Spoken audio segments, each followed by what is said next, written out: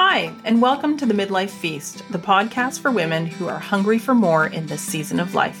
I'm your host, Dr. Jen Salib-Huber. Come to my table, listen and learn from me, trusted guest experts in women's health, and interviews with women just like you. Each episode brings to the table juicy conversations designed to help you feast on midlife. Hey everyone, welcome to this week's episode of the Midlife Feast. We are taking on hot flashes. So hot flashes, unsurprisingly, are the most common symptom experienced by people going through the menopause transition. And so this group of symptoms that we call vasomotor symptoms are by far the most common. This includes hot flashes, night sweats, heart palpitations, and even blood pressure changes. But today specifically, we're going to be talking about hot flashes and night sweats, what they are, what you can do about them.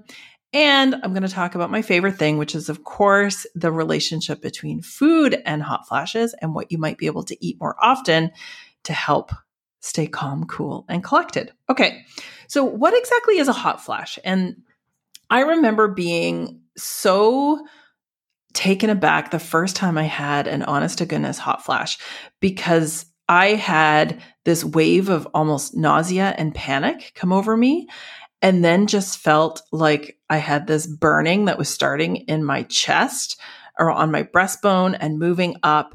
And I really thought that I was going to be sick. Like I thought I was going to throw up, and then felt very warm, very hot, very distracted by it because you can't not notice a hot flash. And, I have quite pale skin, all that Scottish heritage. And as a result, I get blotchy and red. I don't usually sweat when I have a hot flash, but I would always get blotchy and red. And people would say, "Are you okay?" And then a couple of minutes later, it was gone. And so I finally realized that this was a pattern and that what was happening was these hot flashes. So I always like to describe to people that hot flashes can be experienced differently. Some people do get red and hot and sweaty. Some people don't. Most people feel that they start in their chest, shoulders, neck, and move up. For most people, it lasts a couple of minutes. And there are definitely circumstances that we'll talk about that may bring them on more often. And of course, things that you can do that might make you less susceptible to them. But what is actually happening is that your brain and the part of your brain that regulates temperature short circuits. And so contrary to popular belief, a hot flash isn't actually a change in your body temperature so much as it is a change in your skin temperature because of this short circuit in your brain. So because we have receptors for estrogen and progesterone in our brain, and as we go through these fluctuations of periods of, high and low, but with hot flashes, we're mainly talking about estrogen. It does also happen with progesterone, but when we have these big drops in estrogen, the thermostat short circuits and thinks that we're overheating. So as a result, it sends blood to our skin to release the heat, because that's what our brain does, as it tries to maintain this particular body temperature. But because it's not actually too hot, it just thinks it's too hot, we also then get cold really quickly. And so one of the more common experiences that people have is getting really hot and then getting really cold and sometimes even shivering. So it's so much fun to be hot and cold, freezing and overheating in the span of 2 or 3 minutes all at once. Of course, I'm being sarcastic, but that's essentially what a hot flash is. And hot flashes that happen at night are called night sweats. And not everyone sweats. I would say it's even more common, or certainly just as common, for people to wake up in the middle of the night and just feel warm, have to throw the covers off. Many of us, even in postmenopause, as I raise my hand, still sleep with a fan. And, we just like cooler temperatures, and we like a little bit more control over not getting too warm. So all of these things fall under that umbrella of vasomotor symptoms, especially hot flashes and night sweats. So again, most common, 75+% of people going through this transition will experience them.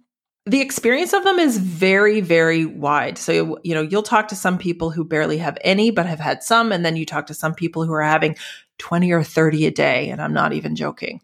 For some people, they're minimally disruptive. For some people, they're very disruptive. There is likely, like most things, a genetic component. And there is some early research emerging that maybe the severity of your hot flashes may also be tied to other risk factors around heart disease, which kind of makes sense. Again, if we think about the link to, blood pressure changes are also a vasomotor symptom. So I think let's just say that not everyone experiences hot flashes, but most experience some in some way. So what can we do about it? So the most obvious thing is controlling external environmental temperature. So, there's this thing called this thermoregulatory zone, which is the thermostat. So let's call that the thermostat. When you're in peri or premenopause, I should say, so before perimenopause, your thermostat's ceiling and floor is quite generous. Think of it as like, a 16-foot ceiling. So it takes a lot for you to feel hot and it takes a lot for you to feel cold. But then as you get into perimenopause and menopause, your thermoregulatory zone, the ceiling and the floor of that become more like a basement in an old house. So the ceiling of when you feel warm, you reach it much more quickly. And the floor of when you feel cold is also something that you might feel surprised at how quickly that happens. So being able to regulate your environmental temperature with clothing or thermostats or fans or whatever that is will absolutely be helpful. So we're essentially trying to prevent trying to control the temperature of your skin so that if your thermostat does have a short circuit, that you can work together with it to try and get back to some kind of homeostasis. So the other thing is with the temperature of your foods. So hot beverages of any kind, not just coffee and tea, which we'll talk about in a second, but hot beverages of any kind, spicy foods, hot soups, any of these can contribute to that short circuiting. So, letting your coffee in the morning cool a little bit, maybe not having piping hot soup, maybe easing back on spicy foods. But again, this isn't true for everyone. These are just the most common associations that we have noticed that seem to be true for many, but not all people. So let's talk about caffeine. So anything that increases your heart rate, which is why there's also a connection to stress, but anything that increases your heart rate, which includes caffeine, unfortunately, can trigger a hot flash for some people. And as I always say, though, you will have to pry my morning coffee out of my cold, dead hands, hot flash or not. It doesn't mean that you have to get rid of your morning coffee, but if you notice that, 2 sips or half a cup into my morning coffee, I'm getting a hot flash and that hot flash is enough to bother you and affect you, then maybe you're going to try switching to like a iced coffee or having, waiting for it to cool or maybe having half decaf. But most people don't have to give it up entirely. But many people do notice that having less or having it less often or having less hot coffee can make a big difference in how many hot flashes and how severe or how impactful those hot flashes are. So the next association is with alcohol. And one of the first things that I noticed in my early perimenopausal days was that red wine in particular had to go. I think I had my last glass of red wine on my 40th birthday because even just half a glass was, really contributing to my hot flashes and especially night sweats at night. That seems to be true. I've spoken to thousands of women at this point who have told me the same thing.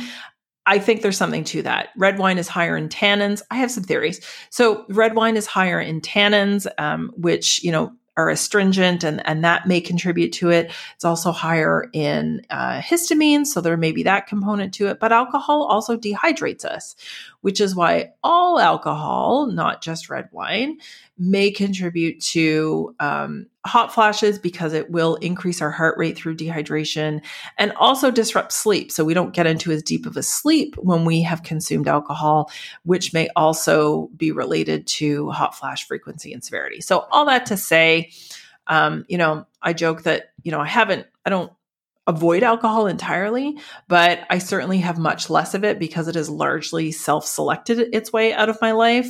And I enjoy a good mocktail more often than cocktails these days. So just something to think about. But the thing that saved me when hormone therapy proved not to be for me was including foods that are high in phytoestrogens. And so that's what I really want to focus on with this week's podcast episode, which is what can I try on? What can I add in that may really help to reduce the frequency and severity of my hot flashes? So first, let's talk about what are phytoestrogens, where do I find them, how much do I need? But starting with what are phytoestrogens? So phytoestrogens are a group of plant compounds, are found in all plants, but they are higher in some than others, that have the ability to bind to some of our estrogen receptors. There are a couple of different types of estrogen receptors that we have, and phytoestrogens tend to bind to the beta receptor, which is not the dominant estrogen receptor that we're usually talking about when we talk about estrogen. And that's a good thing because this is also why it is considered to be safe and unlikely at this point, based on current evidence, to increase the risk of things like breast cancer and may in fact reduce the risk of many of those types of cancers. But from a hot flash perspective, what's happening is that because our estrogen receptors are used to having lots of estrogen and then all of a sudden don't have a lot of estrogen, anything that can help to plug the holes, can bind to those receptors, may reduce the frequency and intensity. And that seems to be how they work. Now, they don't work for everyone. And this is often a big point of confusion with, women and health practitioners is, well, why don't we have stronger evidence for this? Why can't we definitively find, why can't we prove this once and for all?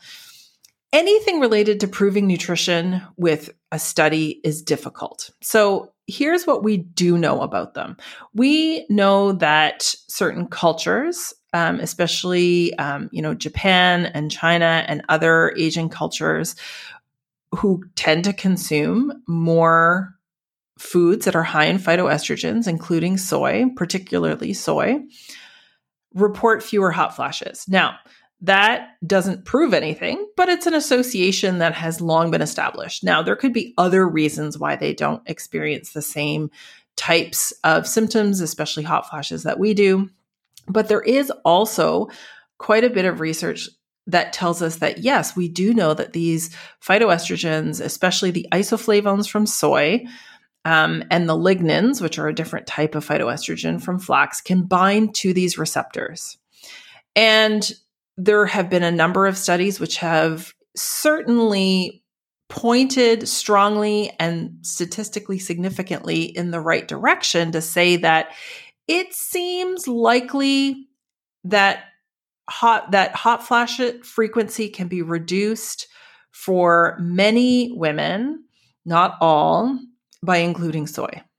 But it is difficult to prove, and I'm the first to acknowledge that. But the other reason why I say it's worth a try is that there's no harm.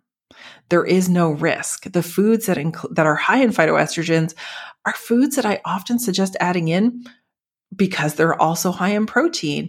They are also high in fiber. They're nutrient dense. They're delicious. And, lots of people find that even if they don't help with their hot flashes, which, I don't actually find to be the case most of the time, but even if they don't, they're like, I think I'm going to still keep eating them. So to me, it's a win-win. And I really do believe that for most people, it is beneficial if they're able to include them often enough and the right types. And so this is where dose and frequency matter the most. So the next question is always, okay, I'm willing to give these, foods a try. How much do I need to have and how often? Again, this is difficult because when they've looked at this in the research, some of the studies are looking at food, some of the studies are looking at supplements, and it's very difficult to compare them both because we're not comparing apples to apples. And then it's also very difficult to compare it to some of the observational studies from countries like Japan because we're relying primarily on people telling us what they're eating. We're not controlling what they're eating so that we can really say beyond a shadow of a doubt that it's this food that is causing this effect. So how much you need to eat will be individual. And I will usually recommend that people start with several servings a week and taking it from there. And this could be soy milk, this could be tofu, this could be edamame, this could be soy nuts, this could be flax, and also should include other beans and lentils because, including these other types of high fiber plant-based foods do contain some phytoestrogens, but probably more importantly, they also contribute to building and growing and maintaining the types of bacteria in our gut that may also be involved in how well we respond to soy foods. But the most important thing is that you're including them regularly and that you're having enough of them. And so, in terms of dose, this is probably like a cup of soy milk a day or, 3/4 of a cup of edamame or 3 ounces of tofu. And for most people, this is fairly doable. And so one of the things that I love doing in my work and including in the Midlife Feast membership is giving people lots of easy recipes and suggestions for ways to just try these foods on, because it doesn't have to be complicated.